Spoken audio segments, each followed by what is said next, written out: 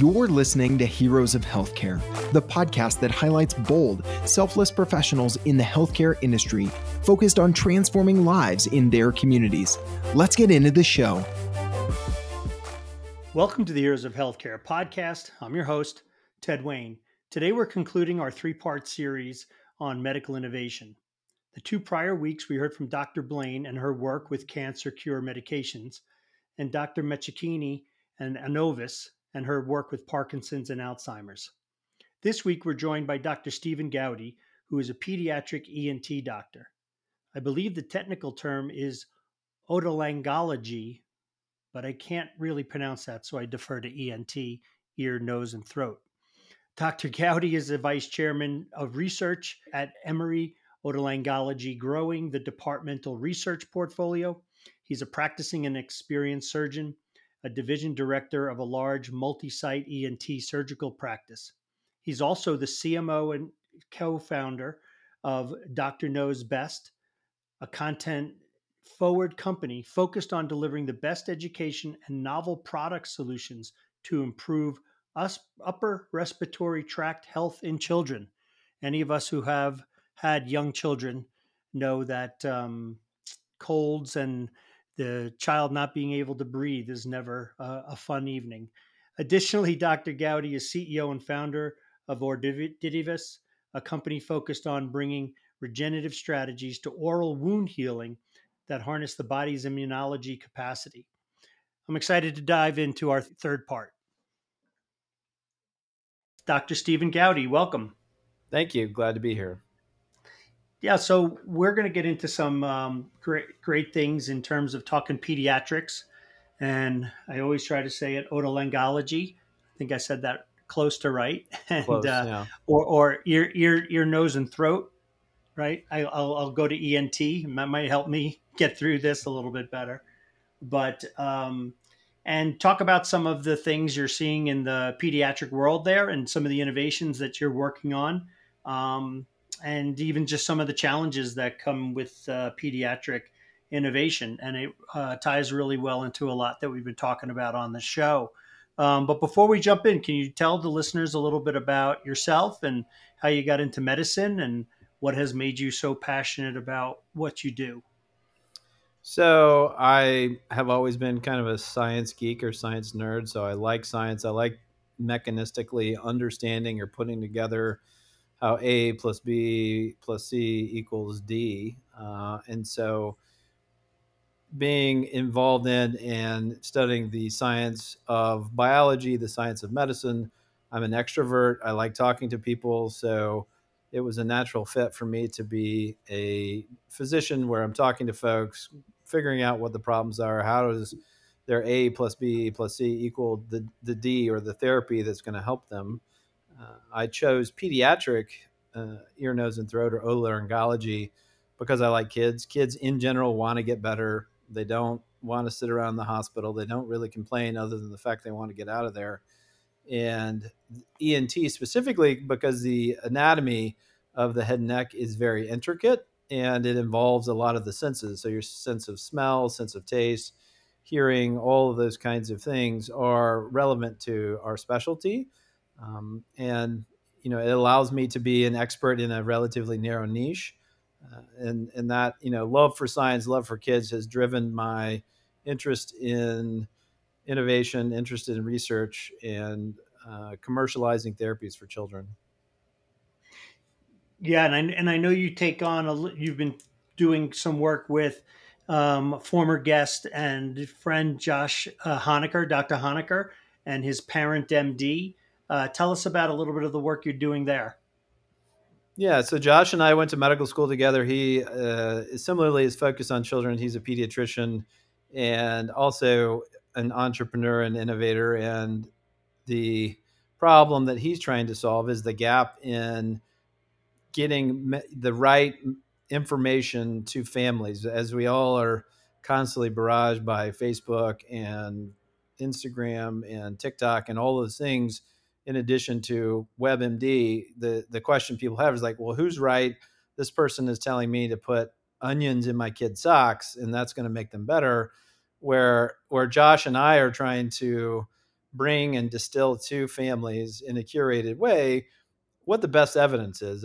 As again, as a science nerd, you know, you can have all the theories you want, but until you bring evidence, I'm not going to be moved or persuaded in any way. So, and I think most families want, they want to know what you would do if it was your kid. That's what they ask me all the time. And so they want to know what I would do, right, for their kid's specific problem. And I think that that's the barrier that Josh and Parent MD is trying to break down, is providing that direct, to the point, evidence-based information for parents to make decisions, is the nuance and the value of Parent MD over Google searches and random people on TikTok telling you to put onions in your sock. Right, right. No, it's great. It's great service, and I know he's getting more and more momentum behind it. So hopefully that will continue to grow and provide parents with a good source of information that's very focused on children, which obviously, as we say, when you bring the child home for the first time, it doesn't come with a manual. So it's nice to have a place to go and work things out. So we appreciate the work you guys are doing there.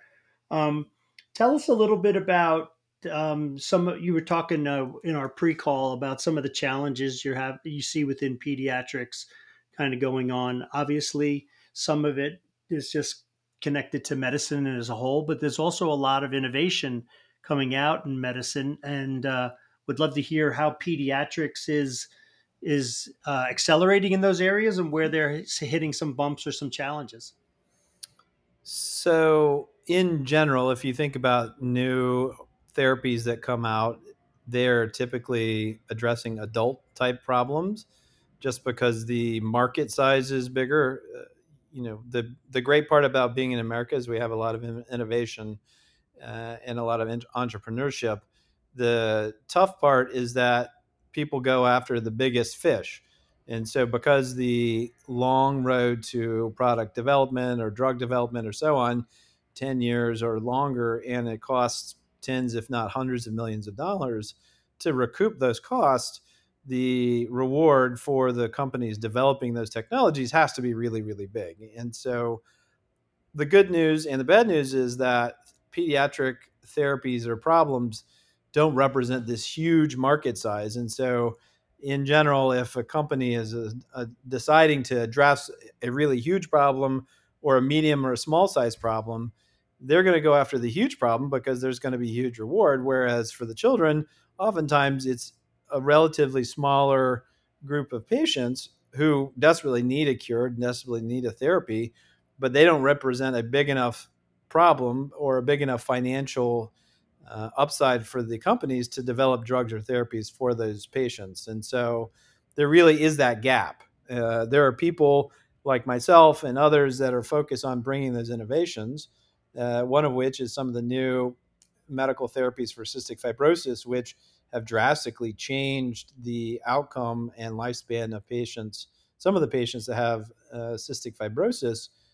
But again, that was sponsored by the Cystic Fibrosis Foundation, and certainly came about in a way that's, I think, hopefully opening the eyes to the greater market about the profitability and the help that you can generate by taking care of pediatric problems.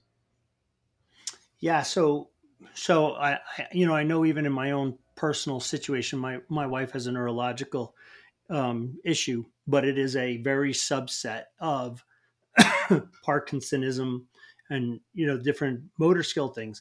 And the doctors say the same thing, which is there's maybe 5 to 10,000 people who are getting this a year. So it's just not getting the research dollars. It's not getting the time. Um, or the medication comes out and it becomes extremely cost prohibitive because the market is so small, and to recoup it. Um, and I'm sure it could be a big, long conversation, philosophical, but is there an answer? Because as we talk about safety and efficacy, right, that's part of the time process. When you talk about, tens or hundreds of millions of dollars to bring a product to market, and the time, as we hear on this show, often, 5, 6, 7 years, and we're in trials, but you got to do the trials because you want the safety, and you have, all of that comes in. Is there Is there a faster path? I mean, we saw it with COVID with the vaccines, but obviously that was in a global crisis. Don't think anything. Other, hopefully, we don't have to go through that again. But what are some of the obstacles? Are there certain things do you see as you've started to delve into this process that you feel could be alleviated or streamlined? Well, I think that there are ways in which the government is trying to address that. I think one of which is the orphan drug or orphan disease category, whereby these smaller pockets of patients, if somebody is to develop a drug, for example, for your wife, their patent extends farther than a normal patent. So if More you are, time to recoup. right, there's more time to recoup it, but it's still the likelihood of getting a drug through the FDA to commercial viability is really, really small. And so the economics drive a lot of the conversations that we have.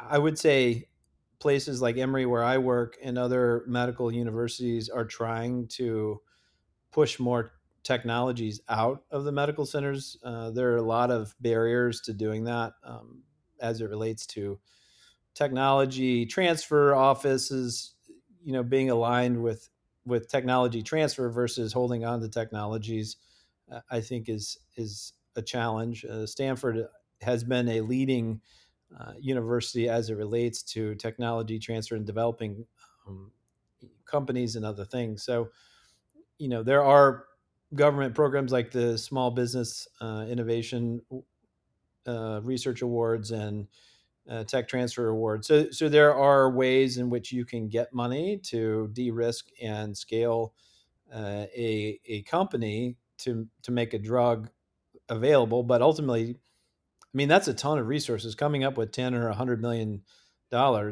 is not trivial, and it means that you're going to have to get institutional investment, so venture capitalists, et cetera. And most university professors don't have any experience in that. So one of the things we're doing at Emory is developing a curriculum for innovation and entrepreneurship, so that the people that are doing the research, as you said, are also understanding the commercialization part on the back end.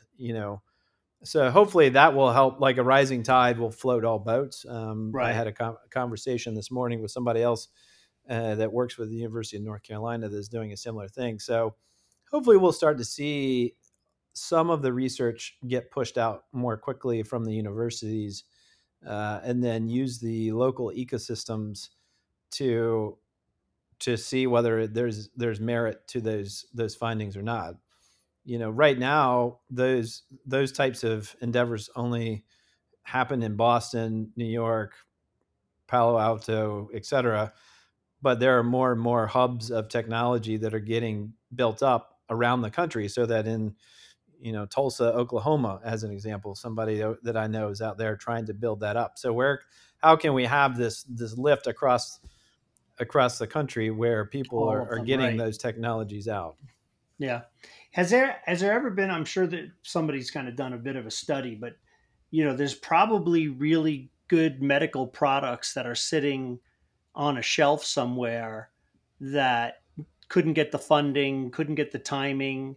I think interesting, Dr. Gowdy, I'd love you to talk about is that you have your MBA and you have the doctor, and you've talked a little bit in our prior conversations about what you go from the CMO to the CEO or the CEO to the CMO, right? Right. And those are on their two very different hats. And having spent a little time in tech startups, equity, I know the venture capital guys, especially not private equity, but the venture capital guys, they kind of have that one moonshot out of 10, right? Invest in 10, seven will fail, two will be break even, and one will be the moonshot. They make the big returns on the moonshot, but it still means seven ideas, or in this case, medications or some sort of health aid are falling. Is that similar in the niche of healthcare within the venture or the investment world? The answer is complicated, right? So for somebody like me who spends most of their time treating patients and doing research before getting my MBA, and really before starting up a company just didn't have a lot of exposure or a lens through which, or how VCs work, how angels work, all those kinds of things.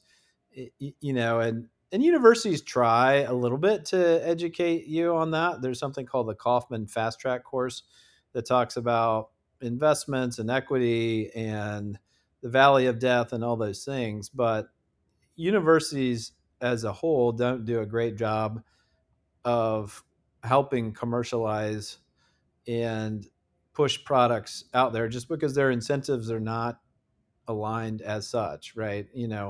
They're not investing in 10 companies knowing that one's going to be a moonshot, right? For as an example, one of the folks that I work with here at Emory, Dr. Dennis Leota, has come up with antiviral therapies for HIV and for Hep C and COVID. So when he talks, they listen because they know the addressable market of all those diseases is humongous, and so it's billions of dollars. But if Steve Gowdy, invents a nasal suction device that sucks boogers, they're not very interested or motivated to necessarily help that, because they don't understand it. They don't even know if it's defensible. But for me, I'm a booger doctor for children, and so I knew that this was a gap in the market. That's how we started Doctor Knows Best. We have grown 400%. Our company has grown 400% over the last year. And, through that, being in an incubator, I've learned a lot. But, happy to dive into the CEO to CMO transition, or stop here if you have other questions about some of the things I just said. No, let's jump into that. I'd love to hear about, what is, Doctor Knows, and what is it, what does it do? Obviously it sucks boogers, which you might need to work with your marketing person on some better nomenclature for that. But let's talk about that. How has that transition been, and what have you learned? And, obviously I'm sure some of what you'll say is when you go in to those ventures, you kind of jump in the deep end of the pool, and it's a sink or swim. You don't know what you don't know, sort of thing. Right. So I think one of the primary things, and one of the advantages I have in being a pediatric ear, nose, and throat doctor, is that I'm meeting with my consumers all the time. And I had 3 kids, so I know that there was not a good solution. So there was a problem, meaning that the most sophisticated, as you said, when you get kids sent home with you, there's no manual, right? And so all of a sudden they can't breathe. Most people don't even know that kids for their first birthday are typically nasal breathers or obligate nasal breathers. And so if they get a bad cold, they can't breathe, they can't eat, they can't sleep, you don't sleep. And so you're getting sent home with this bulb syringe, which is not very hygienic, doesn't work all that great. Your baby screams.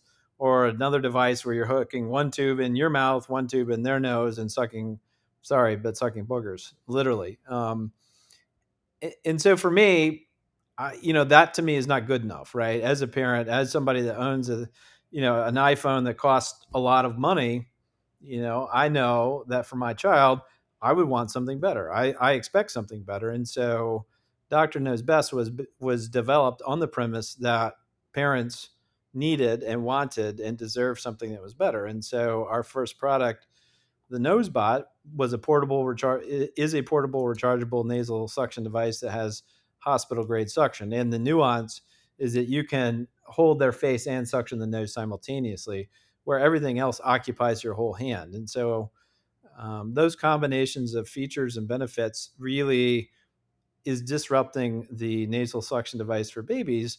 And we're building a brand around parenting in the health and wellness space of the upper respiratory tract. So our second product is going to be coming to market this year, which will be a humidifier. And so again, it's addressing, and providing that information. So we talked about Parent MD.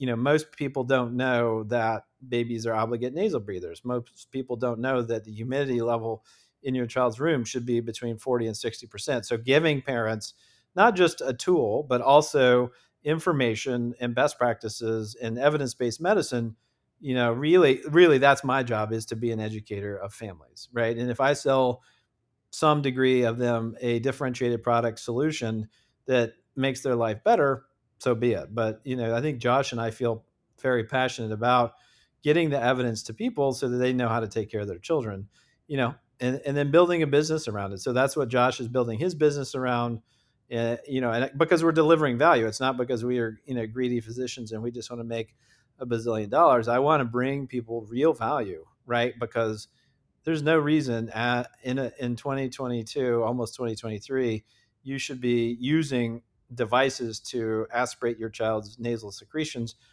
that haven't been innovated in 60 or 80 years, right? Yeah, so I think that's one of the things that I guess I get on my soapbox about, is really bringing that value to families through education, through providing best practices, and then for us on Doctor Knows Best, selling a differentiated product solution. So let's get into a little bit of the business side of it, right? You talked about going from medical to business. So I would assume the path for Doctor Knows Best sort of product, or even just your current available product, is either through grassroots, bang on doors, social media, selling.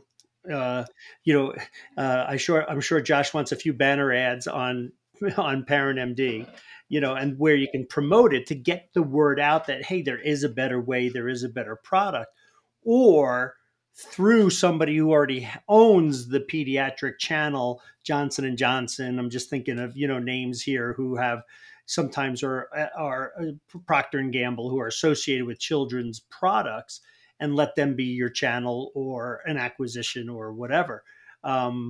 So when you and your team are sitting around the table saying, "Hey, we got a great product that's working. We're getting great reviews. How do we get this out?" What are you guys talking about? So, and I think that nicely correlates with my change in roles, right? So we're in an incubator space in Atlanta called the ATDC, and they're great. I pestered the heck out of them for probably 6 months to let us in. They took us in with a caveat of us becoming a brand versus a single product company. And so I didn't really understand that, and kind of the whole philosophy of lifestyle businesses and those kinds of things. But as we grew, as we kind of got adoption, we approached the adoption piece in several ways. One, I'm a pediatric ENT.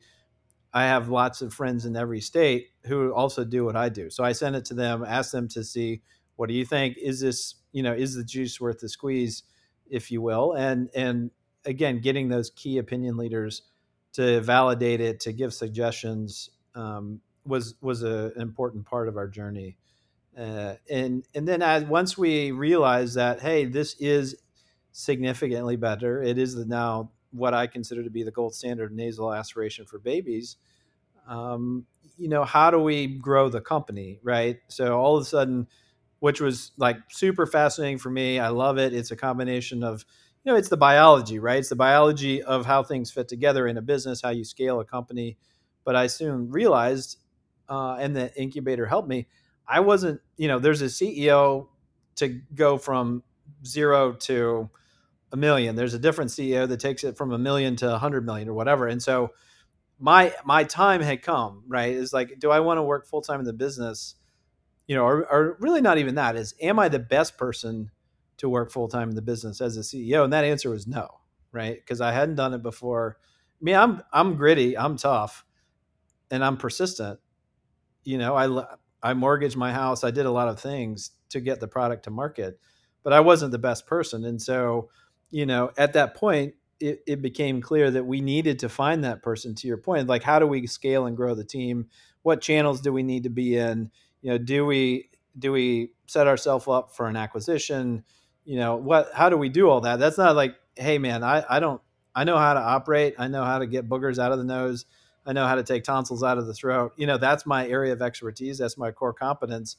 And so it was honestly refreshing. I mean, my only caveat to Christy Brown, who's a tried and true CEO, has done VC, has done, startups, is a woman entrepreneur that's taught lots of other women entrepreneurs how to scale businesses. I was like, sold.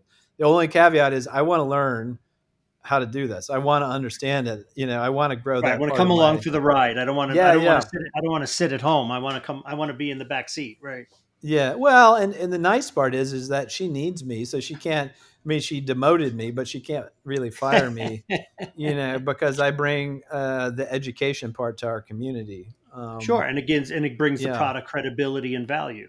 Right. Right. So, but that, I mean, I listen to podcasts a lot, Hmm. including this one, and I think there's a lot of good information out there for curious people on growing a business. I mean, the startup hustle is a great one. Because we're in e-commerce, there's something called e-commerce fuel. And you listen to people telling stories about things and understanding. I read a lot of the Harvard Business Review part. So, and part of it is really understanding yourself, right? And being honest with yourself, because there's so many. I can see and I can still feel like, oh, I'm missing out. I'm not the CEO. I'm not in charge anymore. But it's also really cool and delightful to see where we're going and how we're helping people, and listening to the stories and the feedback of families that tell us, oh, this has helped my baby so much. My baby had a heart transplant, and we used to get hospitalized all the time because of colds and illnesses, and now with your device we don't have that as much anymore, or something. So I think most of it's in here, right? Most of it's in your brain, like figuring out how to, like, both and versus this or that. So I don't know, it's been fascinating. That's great. I mean, obviously, you're a what I call a lifelong learner, right? In other words, you never, you enjoy the learning process. I'm very much like that. So which has its strengths and its weaknesses, right? Sometimes I'm the idea guy. I'm not always the detail guy. But yeah, and most companies will do better. The ones you hear the case studies of are the ones where leadership recognizes when it's time to move on. And a lot of companies crash and burn because leadership couldn't let go. The expression "it's my baby," and it's a tough thing to do. And in a lot of ways, it would be like taking one of your children when they get to their teen years and going, "I'm not very good at this teenage stuff. I'm going to give you to somebody else." Or I guess they call that Right. boarding school, some Right. Right. cases. But I'm going to give it to somebody else to do because I'm just not very good at this. But with the going back to the business concept, at some point it gets to a size where it's bigger than you are, and it gets a life and a breath of its own, and it's your responsibility to pass it on to where it can continue to thrive and grow. Let's talk about a little innovation. So you talked about another product. What else? Where do you see? So Dr. Nose has the nasal aspirator working, and you're continuing to grow, and you're getting some growth and a lot more to go there. But obviously, new products and new innovations. And what are you guys looking at? Again, our CEO likes to call it, we're building out the operating system for the baby suite. So sensing, measuring, controlling the environment around your baby to the best of our ability. Because for those of us that have had children, that, like, that one night where your kid sleeps 10 hours in a row, you're like, okay, that was amazing. How do I Right. recreate that? What were the key components of that journey, right? And so, and bringing optimization to that, right? I mean, we don't want parents being overloaded with data and information. So partnering with Josh and Parent MD and some of the other folks that he has on the program, say, okay, as a physician, right, as a pediatrician or a pediatric GI doctor, allergist, all of the people that Josh and I know, what's useful information? Like, what could the parents bring to you that's useful, right? Because there are products on the market now where they're collecting data, but in general, the medical community hasn't said that that's helpful, and oftentimes is just worrying the families unnecessarily. So really bridging that gap between the tech development world and the physician world, and, like, what is it that you really need? How can we add value to that doctor patient relationship, so that you know and the parent baby relationship, right? It's like, because babies, they can't tell you what they want, right? But you want to optimize them because sleep is restorative for you and your child. You particularly as a first time parent, you don't know if things are normal or not. So really providing, cyclical or mutual benefit to all of the stakeholders is the ultimate goal. As we grow and get closer to the baby, there's lots and lots more regulatory hurdles. Our nasal suction device is a medical device, and we have to follow quality management system. There's lots of things involved in that. So, we're still very much a scrappy startup, and so we're growing in ways that add value to parents, but also don't require 10 years and $100 million to get Yeah, there. the normal path to getting an FDA approved product to the market. Well, but doing it in a way that respects both the parents' desire for information as well as the physician's desire for information, right? Because quite honestly, there's certain products that are on the market now that absolutely don't add value at all to physicians' workflow, or and worry the parents unnecessarily, which I don't think is the right thing, right? So but again, that's where the value proposition of Dr. Ned's Best comes in, because I'm a physician. I'm still meeting with families, working closely with Josh.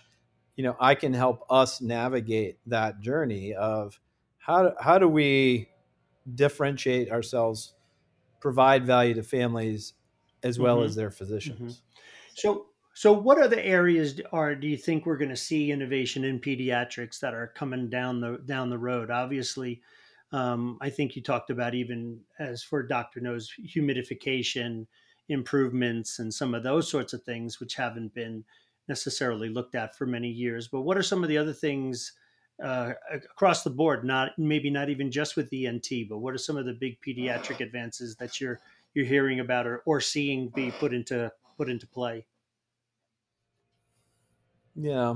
I mean, I think there are a lot of people that are chasing the biometrics of everything, right? You have an Apple Watch. People have tried to monitor and measure babies, heart rate and all that kind of stuff. I don't know.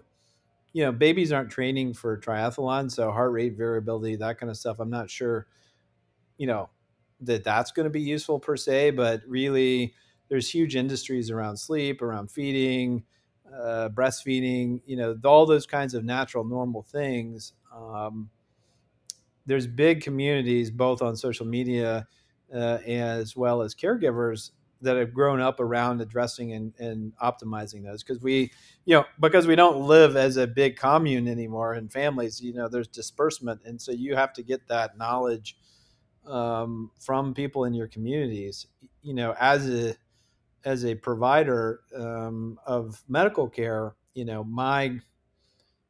there's a lot of information. Not all of it's good, not all of it's evidence based, and so our hope is that we will be able to address some of those um, less than validated therapies and provide best therapies to families. Because one of the things about having a baby and being particularly a first time parent, you're very Hmm. vulnerable, Right. right? You don't know what you're doing. You're scared. If somebody that you're easily Hmm. taken advantage of. So new parents are identified as a vulnerable population, and so one of our goals is to address that vulnerability, through the development of kind of an omni-channel data collection, data processing, partnering with physicians to give them the information. So as an example, you come to your pediatrician because your kid has a cough, but they don't really know, is it a dry cough? Is it a wet cough? Did they cough one time? Did they cough 1,000 times? And so, figuring out like what does a pediatrician really want to know, right? What will help them, putting that pattern of things together so that they, is it whooping cough? Is it a normal cold? Like all Yeah. those kinds of things. How do we collect the information for the families, right? Because they don't really know what they're hearing, and then deliver it to the provider that adds value, and they don't have to ask them 40 questions, is just one example of how we can integrate into a healthy system for families and their pediatricians or their Yeah. Well, caregivers. and your source is also from probably a sleep deprived, panicked parent Right. who's trying to give the information to the pediatrician, and the pediatrician's trying to ferret through what's emotion, what's fatigue, and what's real. Correct. So I guess the last piece is just again, you talked about it a little bit more, and just the journey. So kind of what's next for you in your role, both as a practicing physician and the product piece, and kind of give us a little sight into how you continue to talk about your transition. But what does that look like for you probably over the next couple of years? Yeah, I don't know. I mean, I think having a growth mindset, which relates to taking on new roles, responsibilities, both in my day-to-day job at Children's Healthcare of Atlanta and Emory University.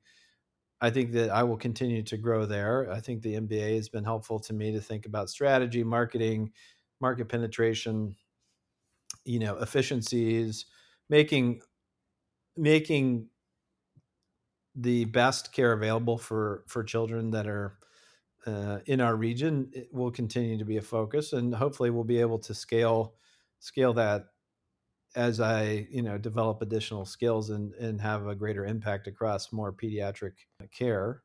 From the Doctor Knows Best, company, I think helping develop and think through different products, different offerings. I have a TikTok channel, so you can go check that out. So I post just about the random things that I do and bring education and best practices and have fun with that. We'll share that. We'll share that on the website. So yeah, we'll take that information so people can go see that. I also have a research lab where we focus on tissue regeneration, bone regeneration, and the impact of the microbiome on oral wound healing. And so I do have a company that is focused on leveraging an existing drug. Uh, so it's repurposing an existing drug to control oral wound healing. And so it's another part that I'm really passionate about is developing novel therapies for children, because I know, and with the hope that it'll apply to everybody, but certainly my focus is on children, and bringing something like that to market, just because I think, Doctor Knows Best and the NoseBot, which is the nasal suction device, is direct to consumer. So that's a very singular skill set. That's a more, yeah, it's a more direct path. Whereas doing drug discovery, drug development, you know, as we talked about, takes lots of time and lots of money. So again, I don't see myself being in charge of a drug company 10 years from now, but I'm hopeful that I can be on that ride to see if we can get this drug off the ground and de-risk it and potentially get it to clinical trials, see how it does. Hopefully, 5 or 10 years from now, I'm making some kid's life better because I was, stubborn enough to push this through to make their wound healing better, make them have less pain, and those kinds of things would be really impactful for me. Yeah, having impact there. Yeah, it's right. How do we leave this world a little better than we found it? Right. Yeah. Absolutely. Yeah. No, that's great. Well, thank you so much for taking some time and sharing with us. I love the doctor entrepreneurial mix that you're clearly demonstrating here. I can see what you guys met in med school, but I can see why you and Josh have a kindred spirit, because you guys are definitely of the same cut from the same cloth. But we wish you the best of luck with Doctor Knows. We'll continue to follow that and help share the news on that as it goes. And we wish you the best in your endeavors, and as new things come on, please reach out. We'd love to continue to be a channel for you, and your innovations as they're coming along. So just the last thing as we wrap up, as I always close the shows with, is my famous question of who is your hero, whether it be now or growing up. Who comes to mind? So I did my pediatric ear, nose, and throat fellowship at the University of Iowa, and my mentor there is a guy named Richard Smith. He is an amazing person. He did everything. He did research. He ran a fellowship. He spent time with his kids. You know, one of his kids had a rare kidney disease. He wrote an NIH grant, got funding for it, and has been part of a team of folks trying to discover a cure for that disease, which I think is really cool. He's done a ton for the medical community. He's an expert in hearing loss, and he probably discovered, 15 or 20 new different genes that cause hearing loss. So he's really had a very broad impact, very humble person. Wow. He gives of himself. I walked away from that. I spent just a couple of years working with him and never watched, right? So if you're around somebody that's amazing, you're always trying to figure out what they're doing. But now I realize it's like, how did he do it? Right. Like I would call him like, okay, well, how did you set this part of your life up? How did you set that part of your life up? Because it's the how, right? I mean, the what you're going to, if you put in 10,000 hours, you'll probably get there, but it's like, how do you do it and be a good person? How do you do it and be a good dad? How do you do it and, be home for dinner or be in the community? The how part, I think I didn't spend enough time learning that, and that, he is definitely somebody that has left the world a better place already in multiple ways. No, I love that, because that balance piece is hard, because you see a lot of people who are brilliant business or brilliant physicians, and unfortunately just have a bad home life, or divorced, or have estranged children, or things like that, and it's so hard, right? And I know when younger people that I've coached or mentored have asked me, have you been successful? I'm going to be married 35 years and I've had a great career and I've been blessed beyond imagine. It's just, you got to know when you're out of balance. That's what I learned. What I always used to say was, I want to be balanced in life. I want to find balance. But what I realized was, it was realizing when I was out of balance, putting too much time into work, putting too much time into a hobby, putting too much time into family where work was suffering, that it was edifying when I had to pull one thing to get back into balance. It was kind of what I figured out, because you're rarely in balance. Something you're always Right. leaning one way or the other. The vision I always put is you're standing on like a basketball with a wooden plank on top. There's only a little bit of time when you're at that fulcrum where you're perfectly balanced. At some point, you're always kind of teetering. So I appreciate that he was somebody who, Richard Smith, stood out to you as somebody who seemed to do it well. Yeah. I mean, and I think, like, for me personally, what you're describing really resonates with me, because it's really about self-awareness, and creating vulnerability, with yourself and with your family and your work colleagues, right? So they can, like, if you, like, some of these brilliant people you're talking about, is like they've created scenarios where they're not self-aware, they haven't created vulnerability, and people around them are like, I'm not telling you that you're out of balance, because you're just going to bite my head off, right? So Well, thanks again for your time and your interest in our show, and we just look forward to continuing to follow you as part of our community that we call the Heroes of Healthcare. thank you very much. It was great to talk to you. You've been listening to Heroes of Healthcare. For more, subscribe to the show in your favorite podcast player or visit us at heroesofhealthcarepodcast.com.